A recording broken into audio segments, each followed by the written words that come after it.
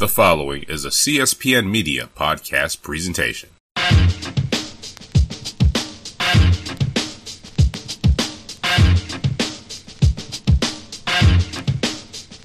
Hello, and welcome to Know the Score. I'm your host for today, Don DeLaurenti, and I'm joined by Tyler Ball. Hey, Tyler, what's going on? All right.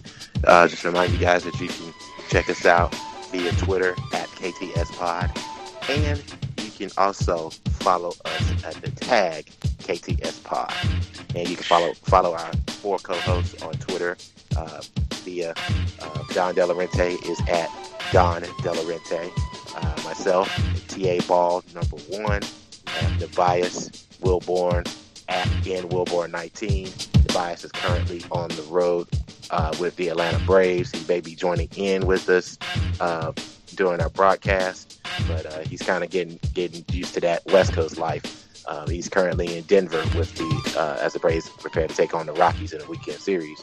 And of course, our lady host Jesse at That's So Jesse. You can also find Know the Score at CSPN.us. You can also find us on iTunes, SoundCloud, Stitcher Radio, and Google Play. You can also download, subscribe, and listen to us on any app for any mobile device. So we're going to get right into it with, of course, the NBA draft. Took place on Thursday night. A lot of young men realized their childhood dreams as they became pros. The fashion was pretty good. Nobody was too outrageous. The thing this year seems to be designs on the inside of the coat and, shoes and socks kind of make your statements. So, the young boys showed up and showed out as far as the fashion goes. Now, as far as the actual, draft itself, the big news that came out of the draft was, of course, Jimmy Butler getting traded to the Minnesota Timberwolves. So Tyler, kind of weigh in. Tibbs and Jimmy Butler reunited. He's got some very young pieces over there. Karl Anthony Towns. He's got Wiggins. They've got Ricky Rubio still running the point as of right now. Things may change once free agency and that part of the season, off season, starts up. So your first initial thoughts, seeing that trade go down within the first 10 minutes of the draft. I have two thoughts. One, this trade was supposed to happen last year. It was talked about a lot during the offseason during last season's draft, but who would believe that the general managers actually got along and made the deal? I don't think it's as shocking now that the Bulls wanted to rebuild, and they weren't necessarily comfortable with Jimmy Butler being the face of the Bulls franchise. I personally think that that's just horrible. You're giving up on a guy that's in his prime with 2 years on his contract. Why don't you want him to be the guy? I think it has nothing to do with Michael Jordan, nothing to do with the organization, but they chose the head coach over the player, and that's something that today's NBA you generally don't do. Not since about when was that, 1980, when Magic orchestrated the firing of Westhead to get Pat Riley. Yeah, that's about the beginning of it, where you realize that the players could make things happen with the coaches. So I think that you're right. You're exactly right. They see more in Hoiberg and what he's doing. And you have to think about it. Chicago's on the hook for Tibbs. They would be on the hook for Hoiberg, and then they would be on the hook for whatever coach they brought in next. So, financials has a lot to do with it as well when it comes to this decision, I think, too, because the outspokenness of Jimmy Butler definitely has maybe undermined or undercut Hoiberg's authority as far as discipline and getting the team to play consistently. And, like you said, the front office, I guess they just said, hey, if we got to pick one, we see more in Hoiberg long-term than Jimmy Butler, because he's coming up to get paid in a couple of years, and that's a hassle we won't have to deal with. And him, maybe being a bad influence to our younger players that we do have too. So, well, here's the thing about that. You get a coach that believes in pace and space, but you've got non-pace and space guys.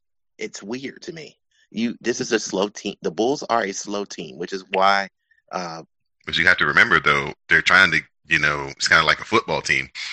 when you go from a run heavy defensive team and then all of a sudden you want to get with the new wave and you get one of these new high flying offensive coaches, you can't just change everybody in one season or 2 seasons. It takes a couple of 3 seasons to get your personnel to match your new type of scheme. So I think that's kind of what they're in the middle of. They're trying to get rid of Tibbs's old, Derrick Rose, Jimmy Butler style players and get with the new type of players, but it's just taking them a little longer. Which is fine. I just believe that that their franchise is kind of in a rut right now, and the only way they're going to get out is to, number one, have one of these guys pan out to be just a legitimate starter first, and then you're going to eventually have to win in free agency and bring up a young all-star talent that's going to, get you buckets. I mean, that's probably the only way you're going to hang around in the East, because the East is getting younger because the superstars are headed west, which we'll talk about later. But the East is going to be filled with a lot of young, talented, pace and space type guys, a lot of shooters around the perimeter. You may have an occasional forward in the low post, or some teams may have a semblance of a big man or a stretch four that can score. That's a two-way scorer. So the Bulls have decided to rebuild now. They went ahead and got Zach LaVine, and they went ahead and drafted Lauri Markkanen from Arizona, who is your typical European big man who can step out and shoot the three. He shot him in the mid-40s from three-point range during conference season. Right. So quite one of the most effective players in the Pac-12, and that was without their best player, by the way. So Markkanen can help, but at the same time, that's going to open up a spot for somebody else, because they barely got in as the 8th seed last year, which should have gone to Miami. Mm-hmm. It was just that Miami had fallen a little bit too far behind in the first half of the season. I think the East is, like, to me, they're about 3 or 4 years behind as a conference to the West. Not just talking about the talent. The talent disparity has always been there for the last decade or so. But just as far as terms of the way the style of basketball is played, they're behind most of their teams. Cleveland's the only one, based on having LeBron and having Kyrie, that's kind of, and meeting the Warriors and getting smoked that first time, really seeing, that very first finals, kind of seeing like, oh, they're changing stuff. And they kind of got with it, and they seem to be the only team that has jumped on it, wholeheartedly. I think Houston's ability to go from what they were the year prior to this season has kind of opened up the people's eyes in the East and say, okay, it's possible to transform and kind of get this way. And you see a lot of teams now trying to embrace, like you're talking about, more shooting, more kind of, I call them Swiss Army knives, guys who are 6'8", 6'9", who can play 2 or 3, maybe 4 positions in a pinch, and a center who's just a run and jump guy who can run, jump, rebound, play defense. Washington is getting there. As far as the East, Washington is getting there. Boston has a lot of Swiss Army knives, but they prefer to play in a slow pace. I think that's because they have a guy who's 5'8", and if they play fast, then it would probably phase him out. Right. Because he needs the ball to be good. Right. You look across the East, Detroit is getting there. However, your two main parts, Andre Drummond and your coach Stan Van Gundy, are at odds. As a matter of fact, the words "can't stand" was used in that situation. So that's a problem. Slow down. Okay. At what point is it Stan Van Gundy's fault?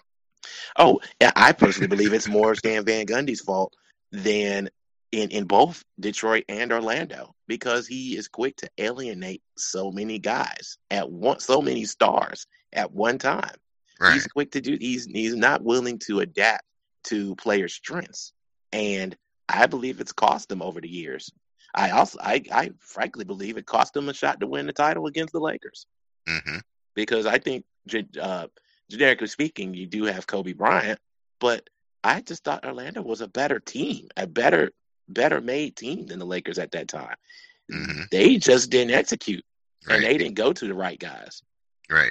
And I think it also kind of showed that Dwight Howard wasn't the put it on his shoulders guy, give it to him, give it to him, give it to him, and he'll make everything work off of him type player that we all thought he was at the time either. Well, yeah, and that's become a hot topic lately because of his trade. Since his trade to Charlotte, that's a conversation that Dwight's legacy has been a topic of discussion because he was never that dump it in, go to him, right, get a bucket. He's always been an elite defender and an elite rebounder. Still, and I think he still can be. Just Dwight Howard blew out his back. He came and he also came into the league about a decade too soon because he would be the perfect big man for what everybody's doing now. The young Dwight Howard, the rim run Dwight Howard that had athleticism and could do a little bit in the post but could really pass out of the post. Oh man, he would be really, really prime for this type of basketball we play now. JaVale McGee should be watching tapes of early Dwight Howard. Early as in first 5 years Dwight Howard. And he could be awesome because that is exactly what Dwight should be. And McGee has the ability.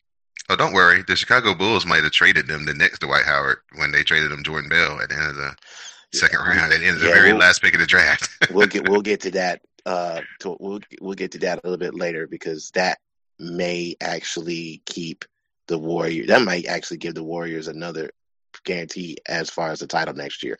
But just in general, discussing the draft, I'm going to take the ball with this one. Other than the Jimmy Butler trade, the draft was pretty predictable. I mean, you had Philadelphia shifting the draft, of course, and doing a pick swap with the Celtics to get Markelle Fultz, which is fine. They need a scoring guard to go along with their other scorer, who is Dario Saric. They also picked up Melo Trimble as an unsigned free agent, which could mean the end of the TJ McConnell era in Philly. And that was interesting to watch. But you think about it, Melo Trimble can make that team. And now you have Markelle, Simmons, Embiid, Saric, and you could put any other guy in there, maybe another stretch player. Philly becomes interesting. My question for you though is, what do they do with Okafor? Do they just cut him?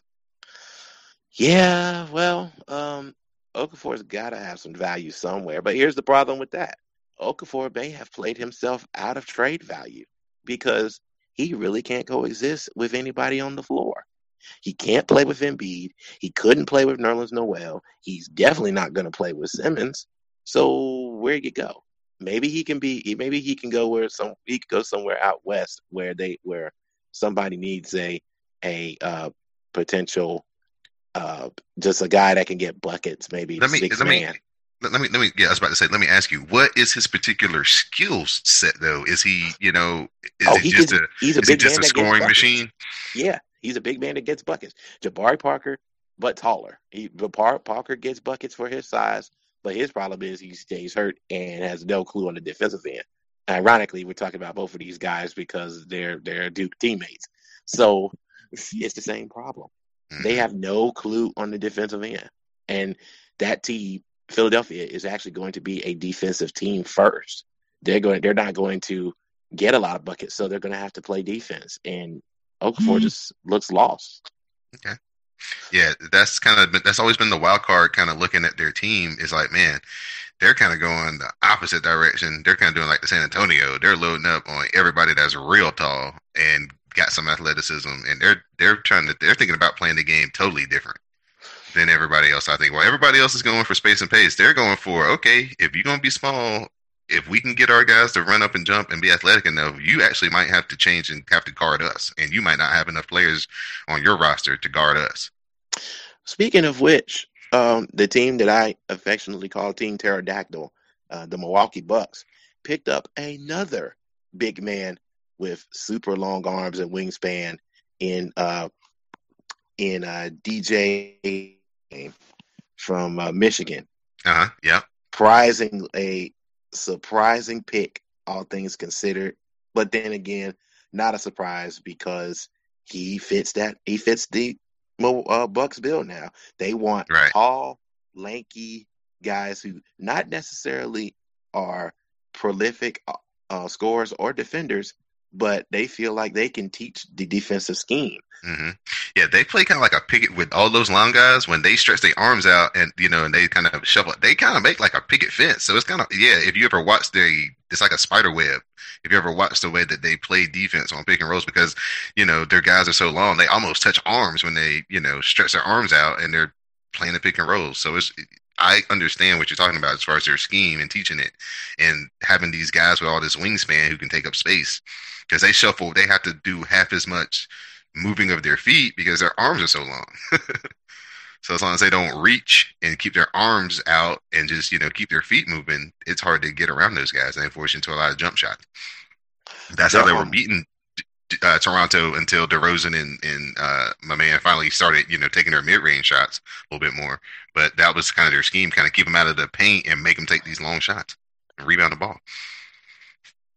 I mean, the only thing that hurt them against Toronto, the fact that there was two teams that couldn't score, but they had nobody that could get out and guard DeMar DeRozan in the mid range.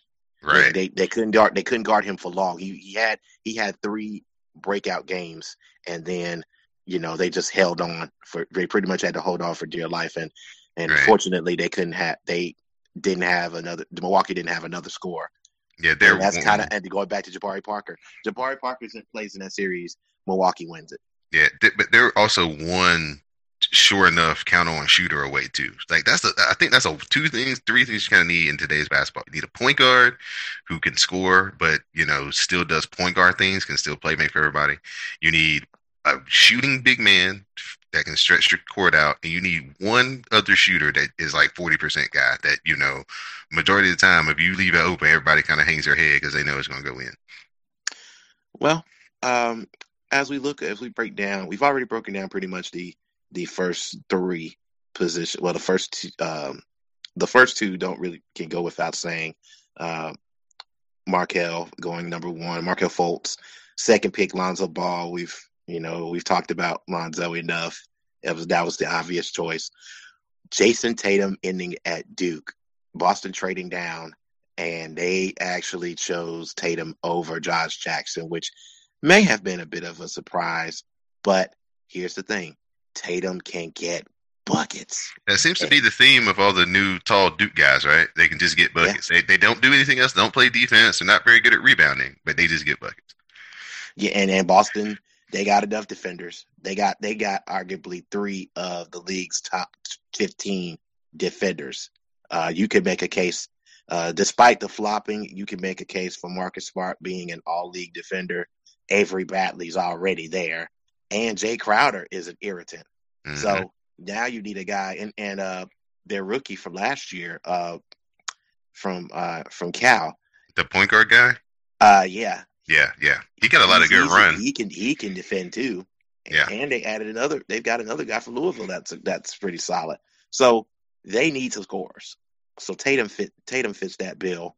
And I actually like that. I was kind of thinking I kind of thought the picks were going to be flipped. Mm-hmm. I thought Boston would take Jackson and Phoenix would then take Tatum, but it worked out the opposite way. Jackson going to Phoenix is great. I think that what helps out Tatum is he's going to get Al Horford's spot when Al Horford goes to the bench. And that, like you said, if he uses him as a 6-man role for Al Horford, then, that's more punch off the bench, which can win you a lot of games, especially in the playoffs. Phoenix is going to be fun to watch. Getting Jackson, you have the 2 guards. You got Bledsoe and Booker, and then you add Jackson on the wings. There's going to be a lot of fast breaks. Do they believe in Earl Watson there? Is he like in a hot seat situation, or does he have kind of looks like the same kind of leeway in time that like Alvin Gentry has with the Pelicans? Their organization. I actually listened to Bob Kemp, who is the NBC radio guy out of Phoenix, used to be of the Sporting News. Kemp has pretty much said that he's probably got 2 more seasons to prove himself, mm-hmm. and let the Suns have to show improvement, and they definitely would have to be into a 10 or 15 win marked improvement from the previous seasons for them to really believe in really believe in Watson. Now, what's looking like, of course, with Hornacek going to the disaster that is the New York Knicks, their decision to let Hornacek go wasn't a bad one. So I don't know. Phil Jackson might be making him look worse than he actually is. Because to me, Phoenix was one of the few teams that was kind of getting it along with the Warriors. They were like maybe 2 steps behind the Warriors. They were, they were making their way towards that way with Hornacek, and then to, have him just leave and go to what he thought was going to be a better situation. Well, just more money, really, is what it was. Bad move by him. I think Hornacek is the one kicking himself, going, man, I should have stayed in Phoenix. Yeah. Not the other way around. I think Phoenix is like, man, it would have been nice to still have you, because I think he may be a better just X and O's coach with more experience than Watson. But I think Jeff Hornacek's the one holding his head every morning going, why did I get out of that situation to come to this? And you look at Sacramento, which took Sacramento actually did pretty well. You get De'Aaron Fox, you get Justin Jackson in the first round. Mm-hmm. They took a risk pick. They also got Harry Giles, and they got Harry Giles, who could well. I mean, if you get 2 guys that will end up playing for you, Giles can take a little bit longer to develop because you're a developing team. So you've gotten over the shadow that is Boogie Cousins, and now you just try to put some points on and see what happens. Again, Sacramento has always kind of been one of these outliers as a franchise. They've never really had any true success except for the stretch where Adelman came in, who is a brilliant offensive mind, and he had Pete Carroll, and they were kind of the first ones to institute a Princeton kind of style looking offense into the NBA. With Jason Williams and Vlade and Chris Webber and Peja shooting, they kind of, for their era, changed up how people were playing basketball. Do they have that type of coach right now with all these young players? Do they have somebody in their system, in their organization, that has a offense or a style of basketball that can make them a team that's worth contending? Because historically, they can't get free agents. They run through a whole bunch of young players that we think are good when they get drafted, and then they go out there and their careers are just over, or they, get traded away to, play better for the team to get traded to. So kind of what can they do to fix their graveyard? Yeah, that's a complete organizational overhaul, and that starts from the top. So that's kind of a reputation thing, because nobody's going to go there. Not right now. I think that Boogie situation was handled horribly, and it just makes them look bad to potential prospects.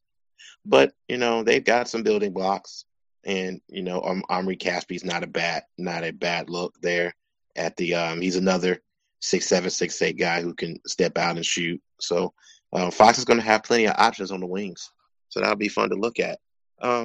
Going further down, you get a building block in Jonathan Isaac from ACC, Florida State. He's an interesting case because he's probably the one with the most potential, per se, because he really didn't get a chance to show in league play. However, he really, really tore up the scene in the Chicago pre-draft competition, and he is seen as the future. But he's a tall guy who can shoot the ball in the front court, and that's what Orlando used to be. So yeah. Maybe they get some pieces around him. We'll see, because they've got some big men already, and they've got some forwards. So I'm looking to see what they do as far as the guard position. Speaking of guards, you've got an interesting run at 8 and 9 with the Knicks taking Frank Ntilikina. Oh, that's very good. I didn't think we were going to get it. And you got the Mavericks taking Dennis Smith. Now, that's interesting because Ntilikina was considered to be the top European prospect. He's playing well in this French league. As a matter of fact, his team is currently playing in the finals of the French league in their best of 5. Apparently he can score. There wasn't enough film on him because he was actually a backup that was pressed into duty when the starter went down on his team. Most of the experts here say that he looks like he has game, but they need to see more. So interesting that the Knicks would take such a risk, and then you have two guys that they know are here that are on the table with Dennis Smith and eventually Malik Monk, who fell to the Hornets at 11. What that tells me, Tyler, is this one thing. Phil Jackson is there, and Phil Jackson is going to be there. So the players may not be there, but Phil Jackson is going to be there, and they're going to run a triangle.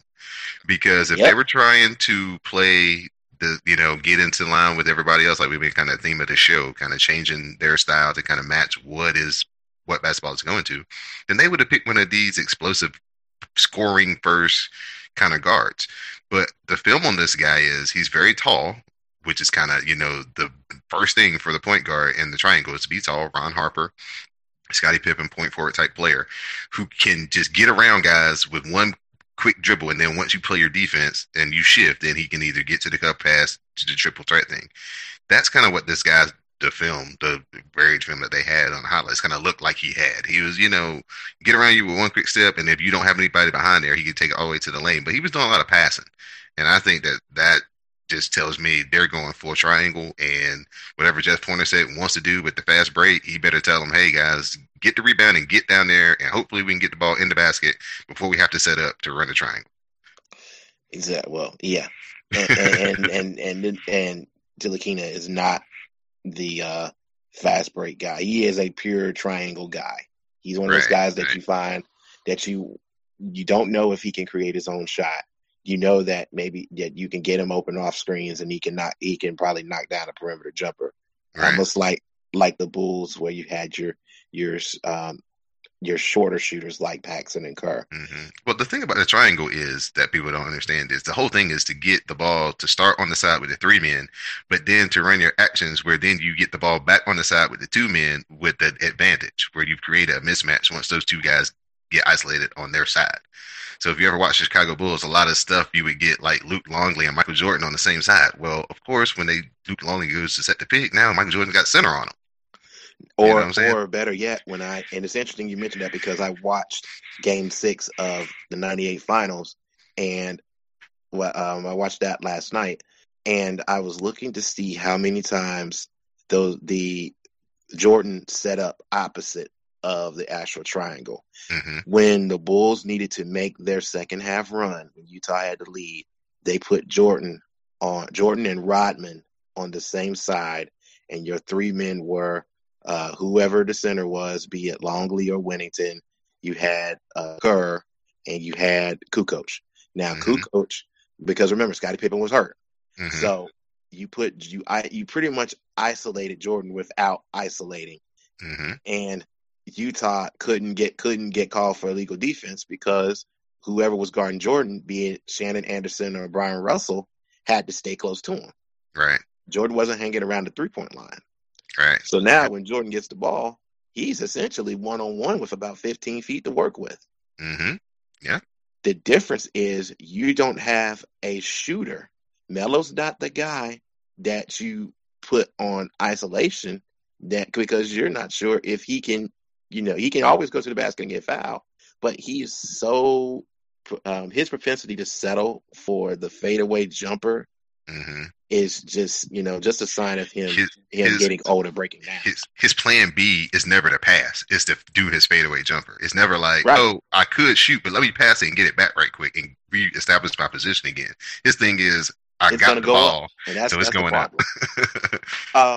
Now you look at the Charlotte Hornets getting Malik Monk, which is a dream pick for them. Right.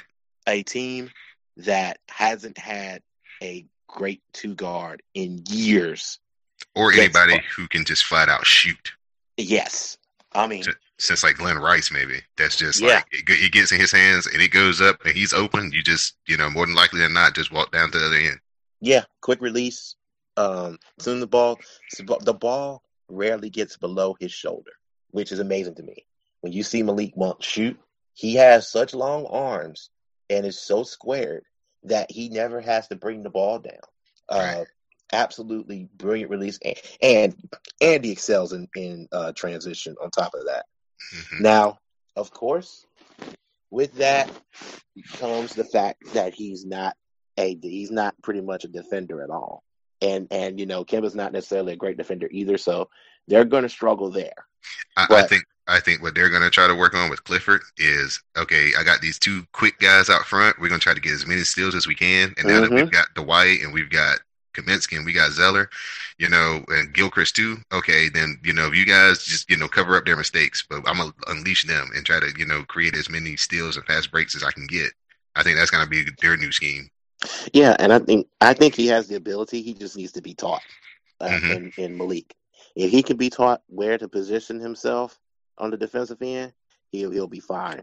This is a really big season for Gilchrist, though. I mean, he's been progressing. He's been getting better. It seems like every year he starts out better and better, and you see it, but then he gets hurt, and he kind of has a regression.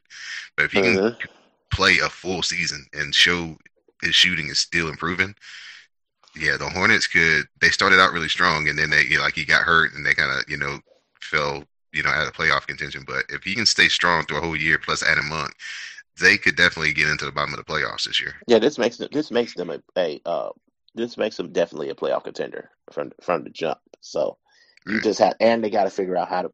They've got issues in winning close games.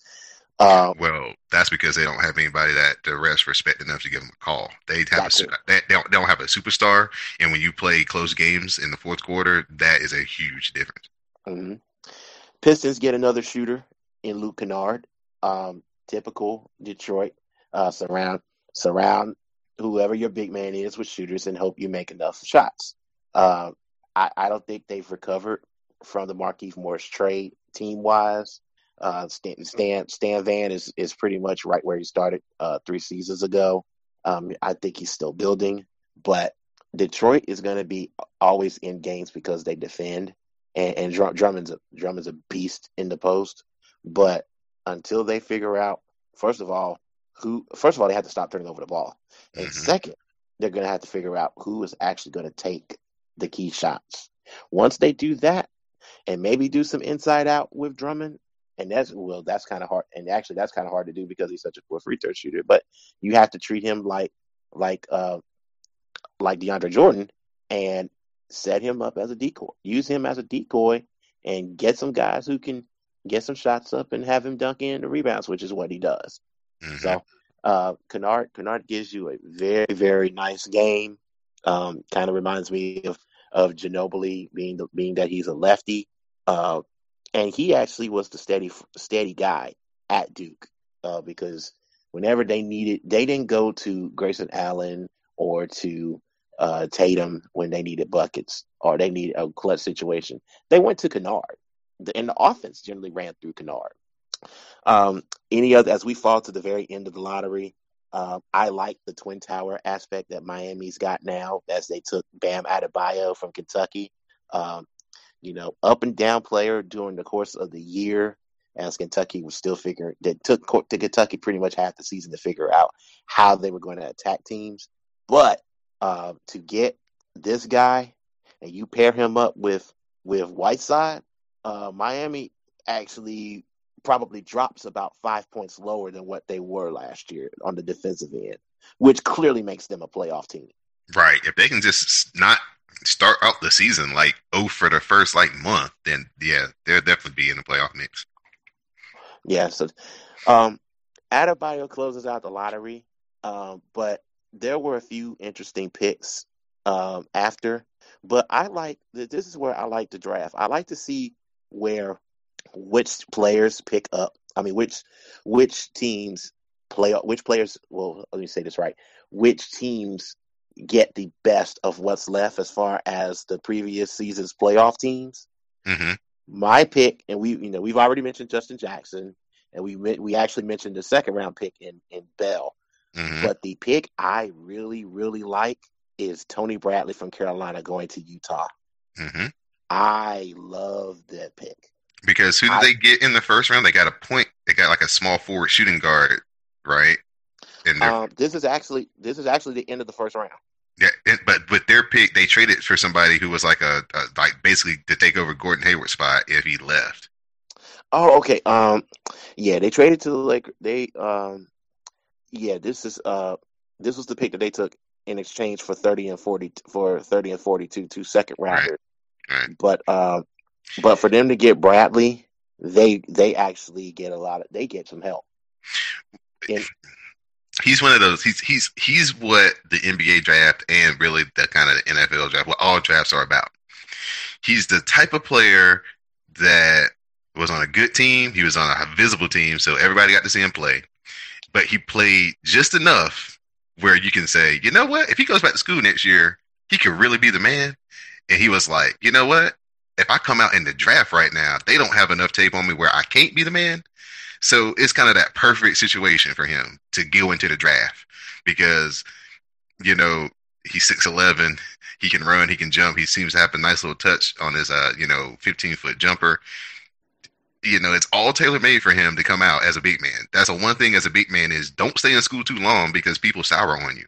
Mm-hmm. If you can be a freshman and come out and play a little bit and show some ability and show some potential, you can catch the ball, you got some good footwork, and you can score a little bit in the low post. As a big man, I would come out because if you come back next year and you don't really improve and they start saying all these flaws, oh, he's not that strong. Oh, he's not really a good rebounder. Oh, he lacks defense.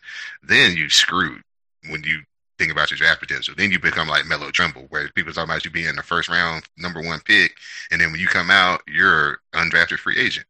So that was a good pick. I think the Jordan Bell going to the Warriors, like we said, you know, that just enhances them. The one way that you could kind of beat them was to beat them on the glass, on the offensive glass, rebound your misses.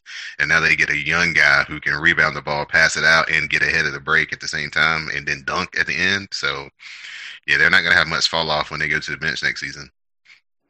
There was one other pick that I'm kind of interested in. TJ Leaf going to the Pacers. The UCLA big man got, of course, there are a couple of things. When Leaf was interviewed, he had to take a Lonzo Ball question in his draft interview, which is hilarious. Leaf was very much a dangerous player 2 years ago at his high school, where, of course, his season was ended by Geno Hills, led by Lonzo Ball.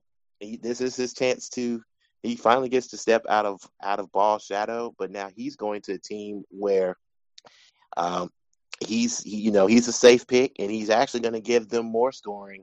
When you pair him up with Miles Tucker, I like this. I like having big men who can kind of slow the pace down, but they can also run and jump too. And this is what Leaf does. As a Carolina fan, when, looking long distance like I was doing, when it looked like it was going to be either Kentucky or UCLA, when it came down to kind of looking at UCLA, I felt good about the matchup because I thought Theo Pinson could kind of guard Ball. I thought that, what's my little guy? Barry could, hang with Alford. The one guy who scared me to death was DJ Leaf. I was like, we ain't got nobody for him, because he can take Hicks and Meeks away from the basket, shoot over the top of them, and work them in the low post too. I was like, he's Chris Jenkins all over again. I don't want to play them at all. And I think, like you're saying, his versatility as a big guy with his post-ups plus his shooting is really going to be beneficial, whether he comes off the bench or if he, makes it in as a starter. So basically what we're trying to tell y'all folks is, basketball is changing. All the guys who used to be 6'9", 6'10", 6'11", who used to just stand underneath the basket, put 2 feet in the paint, now they're going to be the guys that everybody wants to grow up to be like, because they're going to be shaking and baking and dribbling and shooting threes. And you're going to see all these 6'9", 6'10" guys with their jerseys. Everybody's wearing their jerseys because they're doing things that small forwards and guards used to do when we came up and we used to buy their jerseys. It's weird still to me seeing a 6'8", 6'9", 6'10" guy who prefers to step out and hit the three. That's the Kevin Garnett effect. I call that the Kevin Garnett effect. KG, the 3-point line, the 98-99 season where the 3-point line was moved in and of course take it right back out because you had guys like Antoine Walker leading the league in 3-point attempts.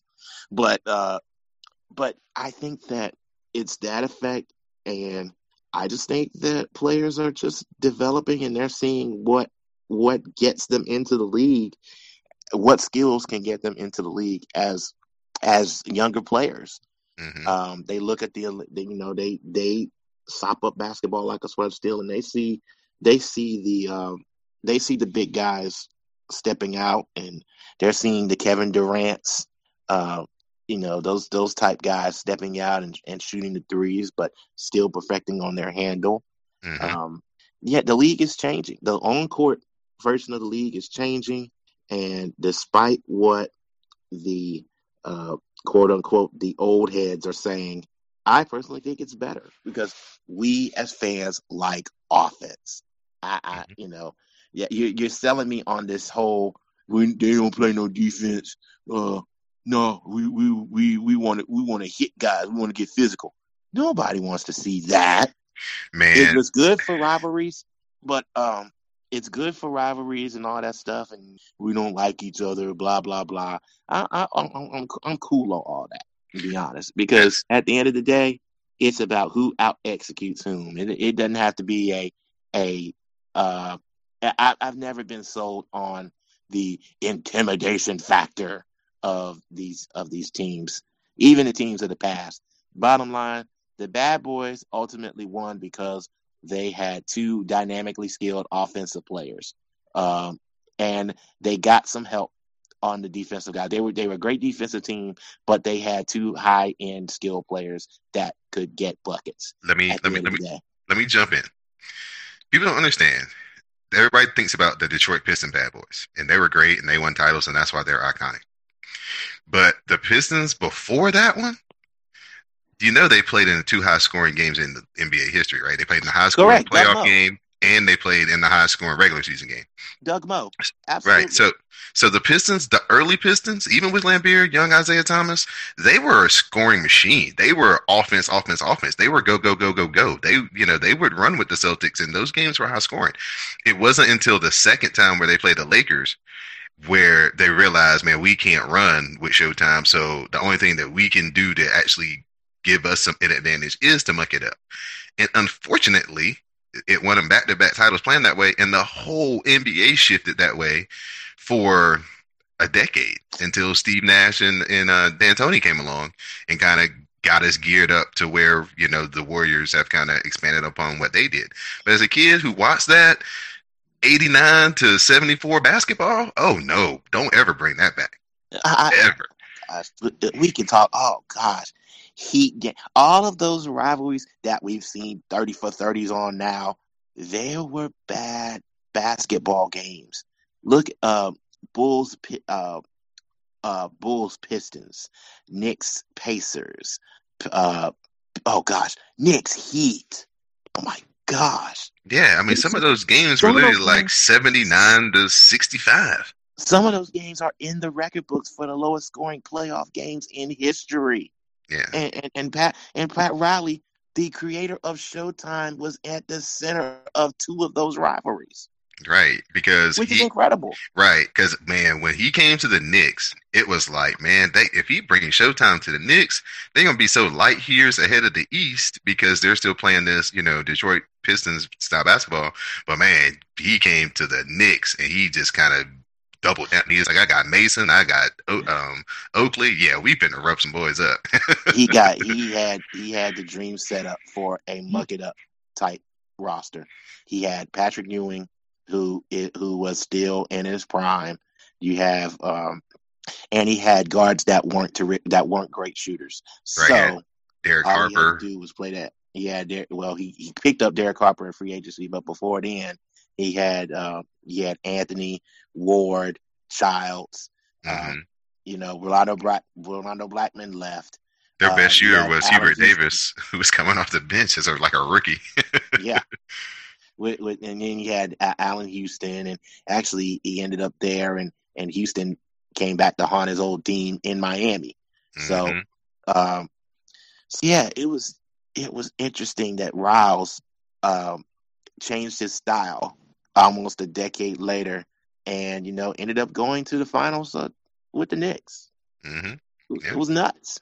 Yeah, it's totally nuts. But that's just how much of an influence the Bad Boys and their style of basketball just had on the game at that time. Because if you go back and look at those numbers before the Pistons started winning their championships, those finals games are high scoring. I mean, every game's in the hundreds, high nineties. There's not a lot of muck it up basketball. There's a lot of free flowing, fast breaking, you know, good looking basketball, even with all the hand checking and all the things that the physicality that you could have, guys still, got the scores up high, so yeah, this brand of basketball, as far as what we see on the court, how it's played, the freedom of motion, the offensive, the skills, the strategy, even with the defense, even with the zone, quote unquote, being in the league, it still hasn't taken away from, the individual players that have the skills to be able to show what they can do. And that's what NBA basketball is really all about at its core, is the skills of the individuals being able to be showcased within the team concept. A lot of NBA basketball is kind of the plays are ran to get the advantage for their best player. And it's not necessarily closest to the basket. Whereas when you grow up playing basketball, when you're taught, it's always move the ball to get the best shot closest to the basket. So Tyler, let's switch from the draft and let's go into maybe some, off-season stuff. We're going to free agency is coming up next week. We had Blake Griffin and we had Chris Paul out of their contracts. Nope. So this looks like it may, I said on the last show that Clippers may, with the addition of Jerry West in their front office, that they may be gearing up to be the destination ultimately for LeBron. So kind of, explain to the fans kind of how this makes that scenario a little bit closer. Okay, well, no shock here with Griffin and Paul becoming free agents. This is mere formality, I believe, definitely on Paul's part. Paul, who was recently reelected as the NBA Players Association president, is kind of established. He knows that he's going to be a leader everywhere he goes. I believe he has a relationship with Rivers, and there's a lot of motivating characteristics to stay in LA. I know he's been linked with San Antonio, and I'm not sure if he really wants to go there and deal with Popovich. I'm not sure. I'm not sure if that type of offense is what he wants. However, Blake Griffin's another variable. I actually think Griffin is heavily influenced by his success off the court, the commercials, the Cali lifestyle. There's a lot of things that he has going for him out in LA. And the two teams that have already announced that they're going to actively pursue him are two of the quote unquote hit towns that, people deride these cities for being. And that would be, of course, his home, close to home in Oklahoma City, and the Indiana Pacers. Well, the advertising stuff isn't going to matter because he can always get that stuff. But Blake considers himself as an actor possibility. He also considers himself as a guy who just, likes that. He likes the spotlight. And LA, other than New York, LA is LA. And it's very hard to give up, especially when you are a Supermax qualifier. Now the question is, does he take less, or does Paul take less to help out Jerry West bring in a third free agent, maybe a Paul George, who, even though Paul George said he wants to be a Laker, you may be able to steal Paul George on a 1-year rental and convince him to stay. I mean, he's in LA.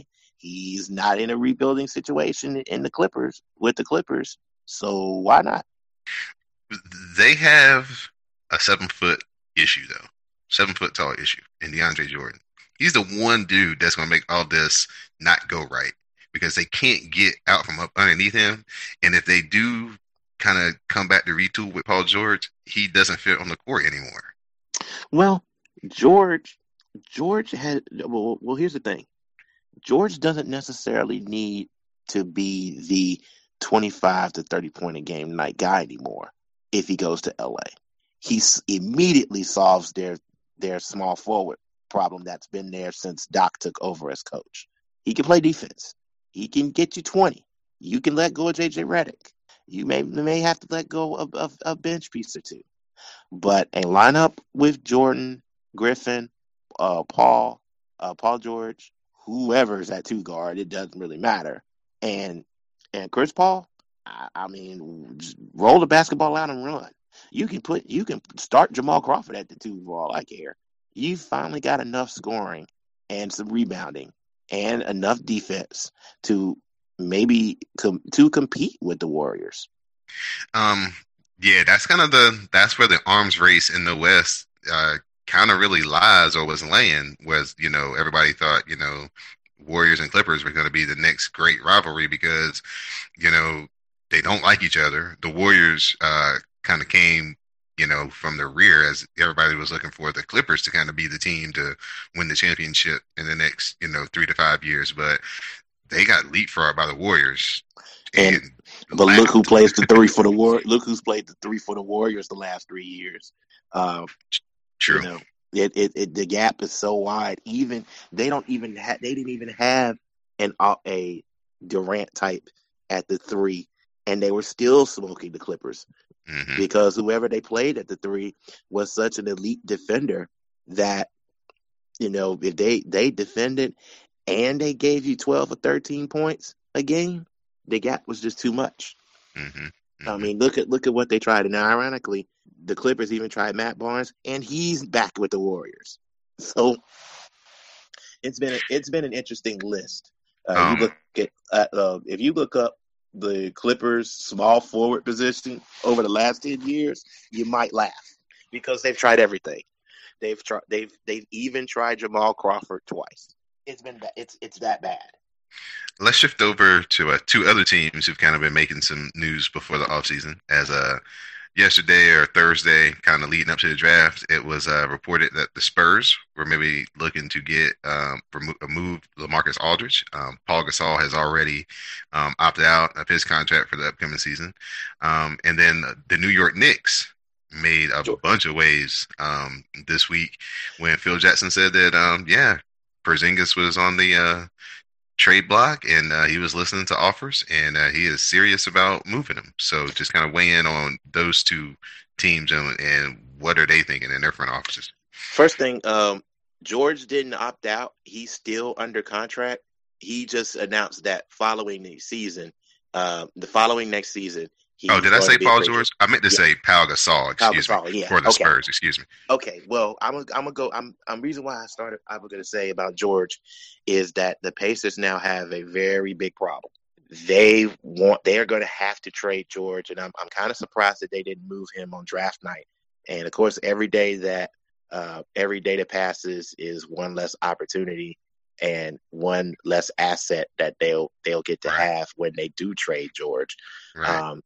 His value was at its absolute highest before he came out and said he wasn't going to come back. But once he said that, it's on the decline.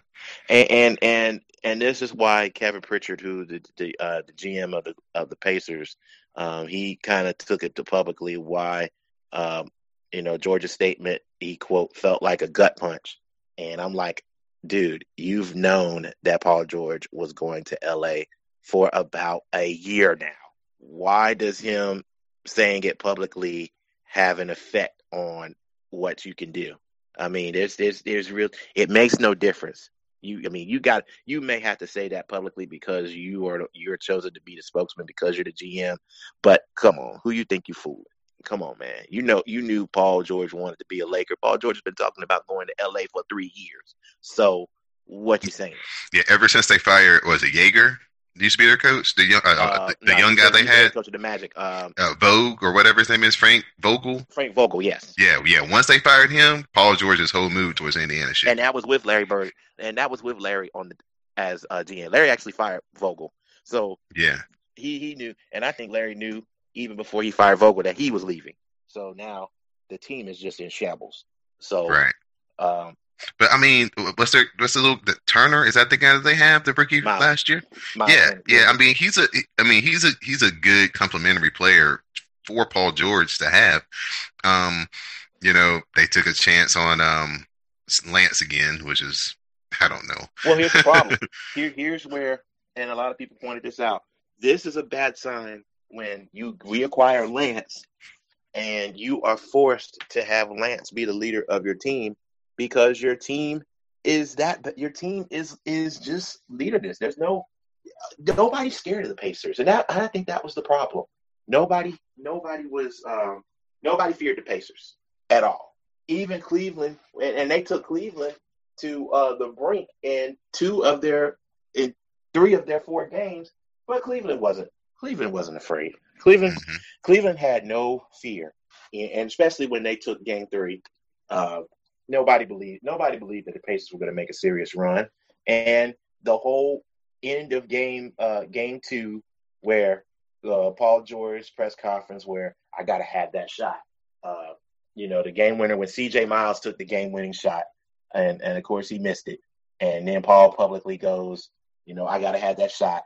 Then the Gatorade commercial airs, and of course the infamous stat that Paul George is 0 for 24 in game tying or potential game tying or lead changing shots in his career. So, why is Paul George the hot topic? Because despite that stat, Paul George is an elite small forward, which is the most important position in this changing NBA right now. You may have your elite point guard, you may have your elite 2, but without the two-way small forward who can still get you buckets, he may have to get you 15 or 16 a game, but he may preserve 15 or 16 from preventing that elite small forward from getting to the rim. That's super important. You basically explained the jump of Kawhi Leonard into being, from a good player to superstar MVP voting, caliber player. Yep, that's the evolution of the league in one player. That's what Kawhi Leonard is. Leonard was playing for Steve Fisher at San Diego State. They had no clue he was going to. He's got big hands. He's he's athletic, but adding to the fact that they knew he could score, but they never knew he would soak up Popovich's defensive positioning drills like a sponge, and that's why he's become, arguably one of the top 5 players in the league right now. The way that I like to watch Kawhi play defense is he plays defense the way I play defense when I play against somebody who's faster than me. He almost is in the spot they want to go to when they get there. You know what I mean? Like he takes an extra step to get to where they're trying to get to. So when they get to where they want to go, boom, he's already there. And then when they want to shoot, when he gets ready to bring the ball up, his hands are right there to, a lot of steals he creates when guys get ready to shoot because he's already at the spot that they're looking to go to.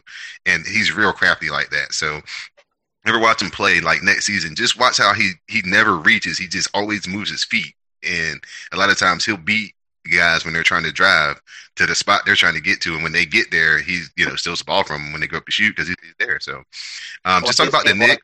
His hand positioning. Go ahead. I always watch, when you watch your elite defenders, and this is a trick I learned from Bruce Bowen talks about this. As far as your hand positioning, when you are defending and you have your hand positioning, you don't want to necessarily put your hand in the guy's face per se. You want your hand to be where the ball may come up across from you. Mm-hmm. When your hand is there and you have to keep you're forcing the shooter not to square up straight up. He has to square up at an angle. And once you get a shooter to do that, you will generally throw him off target. You got a couple of exceptions like Alonzo Ball and Kevin Martin because their center point is different with their shot form. But other than that, that's a key to at least slow down some of the best shooters in the game. Kawhi always does that. Before we wrap up, let's talk about Phil Jackson, New York Knicks, and kind of the week that they've had. Okay, I'm gonna start from the top of the list. Rest in peace to Prodigy.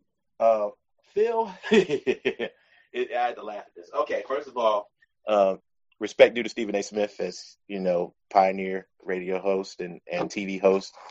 Stephen A. actually was given permission to announce that the Knicks were the Knicks, Cavaliers, Spurs, and Pacers were working on a 5-team deal that would have resulted with Kawhi being moved, possibly to the Pacers.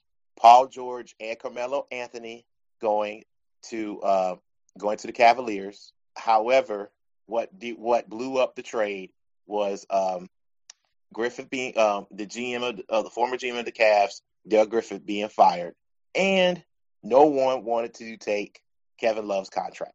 So that was a major setback for the Knicks because Phil Jackson has been on the get Carmelo out of here bandwagon for about 3 years now. Okay, well, then he goes public about Kristaps Porzingis skipping the traditional exit meeting players take at the end of the season. Phil goes into a diatribe that he was seriously considering offers. Danny Ainge admitted that he did call for Boston. Of course, Danny being Danny. I mean, Danny's got about 6 or 7 first-round picks over the next 3 years, so why not? But the fact that Phil admitted that they were taking calls on moving Kristaps Porzingis, which is the only thing you have gotten right in your era as Knicks president, pretty much says a lot about what you've done in New York. And of course, all the Knicks fans want him out. They want new leadership. You know, James Dolan has kind of made Phil Jackson the fall guy, and it's turned out to be a complete mess. And that was before they took Kinatina, while Dennis Smith and Malik Monk were on the board. Yeah, I thought that this draft was tailor-made for them to get Dennis Smith. But that was also me thinking that Phil Jackson was going to kind of loosen up his, just desires to run this antiquated offense. But nope, he's going old man, and he is digging in. Not only did he not loosen up, there were several draftees said that he even doubled down. He even talked about the triangle in discussions with the coaching staffs and the potential draft prospects. Kinatina even said that he was talking about the triangle in his pre-draft workout. So yeah, he's doubling down on this, which is unreal. but he's not, for a guy that's not coaching it, for him to double down on it is hilarious. Right, because the triangle is, of course, when the Bulls were successful, I know the Dallas Mavericks tried it when they had Jimmy Jackson and Jamal Mashburn. Jason Kidd couldn't run it because it got the ball out of his hands. Right. There was, a bunch of, couple of spots Jim Clemens went to, and every time he went there, he was trying to run the triangle, but it never worked because... Faster in Boston? Oh, gosh. Yes, because what happens is if you don't have Tex Winter, if you can't get Tex Winter to be your number one coach, it's not going to work. And that's the one guy Phil Jackson has always had by his side because it's his offense. He basically is the guru of it. Mm-hmm. Phil Jackson is just the guy who can he's out front, but the guy who's actually doing all the strategic is Tex. And if you don't have him, you're not going to, I don't care what players you got, you're not going to be able to teach it to anybody. And that is a hard offense to learn because you have to be so smart. Yeah, it is really built on, and I know it sounds silly, but it is literally taking all the possible angles to the basket and dividing it up into 3 pieces. It really is it's a heavy math involved offense. And when your guys are catching the ball at the worst angles to shoot it, and then you add the analytics of it, then yeah, it's not going to succeed.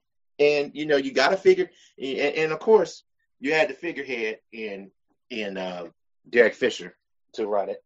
Mm-hmm. Now you make, and like you said earlier in the broadcast, Hornacek looks worse than what he is.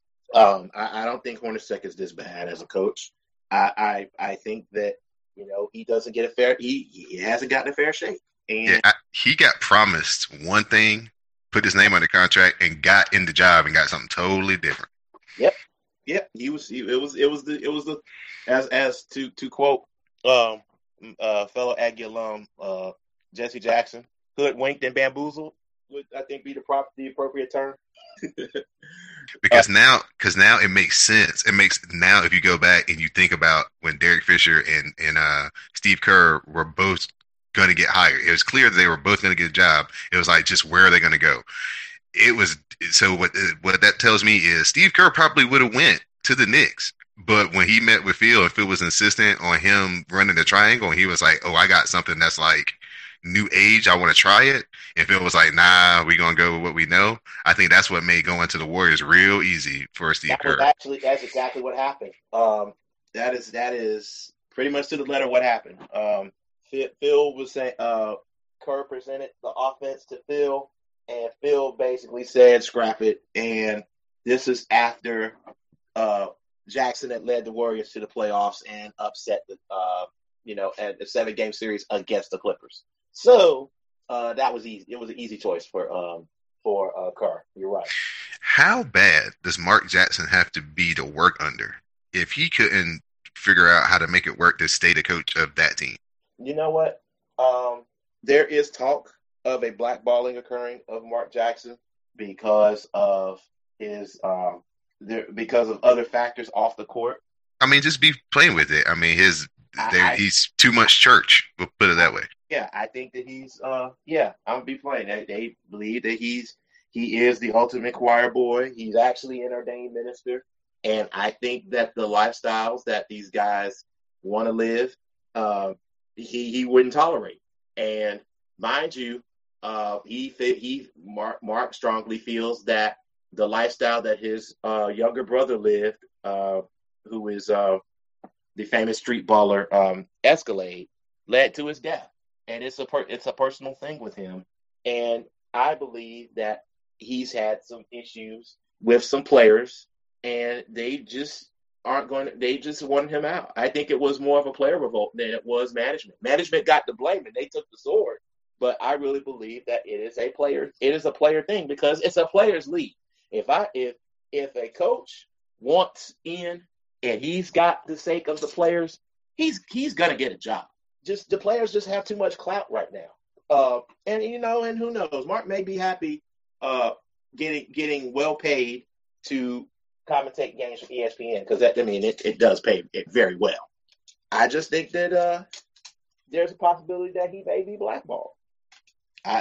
Some of the top players in the league don't like Jackson. I personally believe that.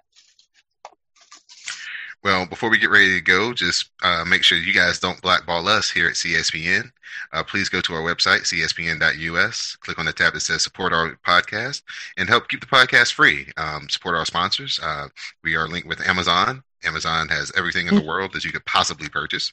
So the next time you're thinking about purchasing something, go through cspn.us, click on the tab that says support, then click on the Amazon tab. You'll go into Amazon as you normally would, do your shopping, pay for your purchases, and some of what you pay for will come back to us to help keep the podcast free every week here on CSPN. All right, Tyler. So we'll, go into our final thoughts. Wrap it up. Shout outs, or a final topic that you just want to speak on before we go for this week's show. Okay, just to close out, I'm just going to reiterate my point where the draft, the draft is always a particular time where all the franchises believe that they have hope that they can do something, that they can improve and get better, or in some cases, get one step closer to competing for a championship. I think that the process is pretty cool. And I think it's cooler than the NFL because, of course, there are less players. So we get a little bit more insight to how the players can have an impact on the roster. So the NBA has made the draft its thing. And somehow, because of the way it falls, that's not easy to do. It's after the finals. And right now, they even positioned the NBA awards after it. So they do a great job of marketing and promoting it. I'm fortunate to have some guys that I attended college with that are in marketing, and they made appearances at the draft themselves. So my Snapchat feed was very, very, very, very interesting to just see the spectacle of it. And of course, it's in Brooklyn, so it was interesting to watch. It was interesting to see the reactions. Also, I like to say that we're now in a period on the score where it's kind of like the NCAA's quote unquote dead period, where you have one major sport going on, which is baseball. So what we're going to try to do is have some scale topics. This is the 40th anniversary of Title IX, so I plan to have some women who have made an impact in the sports media industry. I'm working on those interviews. We're also going to have some guest hosts coming soon. So please stay tuned to Know the Score. All right. I'd like to just direct everybody over to an interview that I conducted that we have put up underneath the Know the Score banner, where I got a chance to sit down for almost 40 minutes with Mike Burling, the general manager of the Durham Bulls. The Durham Bulls are the team that the movie Bull Durham is about. They're the most famous minor league franchise in the world. And we had a discussion just talking about sports management and how to get in it and kind of what his work details and kind of his relationship in the community and kind of their relationship with Tampa Bay Devil Rays as their parent company. So, you guys check that out. Like I said, it's about a 40-minute interview, some really good insight into Mike, who I've known for almost 20 years, just through working at the stadium. And then now that I don't work there, just kept the relationship up. Check it out. It's pretty good. I'm pretty proud of it, to be honest with you. So, go check that out. It's up right now, SoundCloud, iTunes, CSPN.us. So for my co-host, Tyler Ball, I'm Don De La Rente, and now you know the score.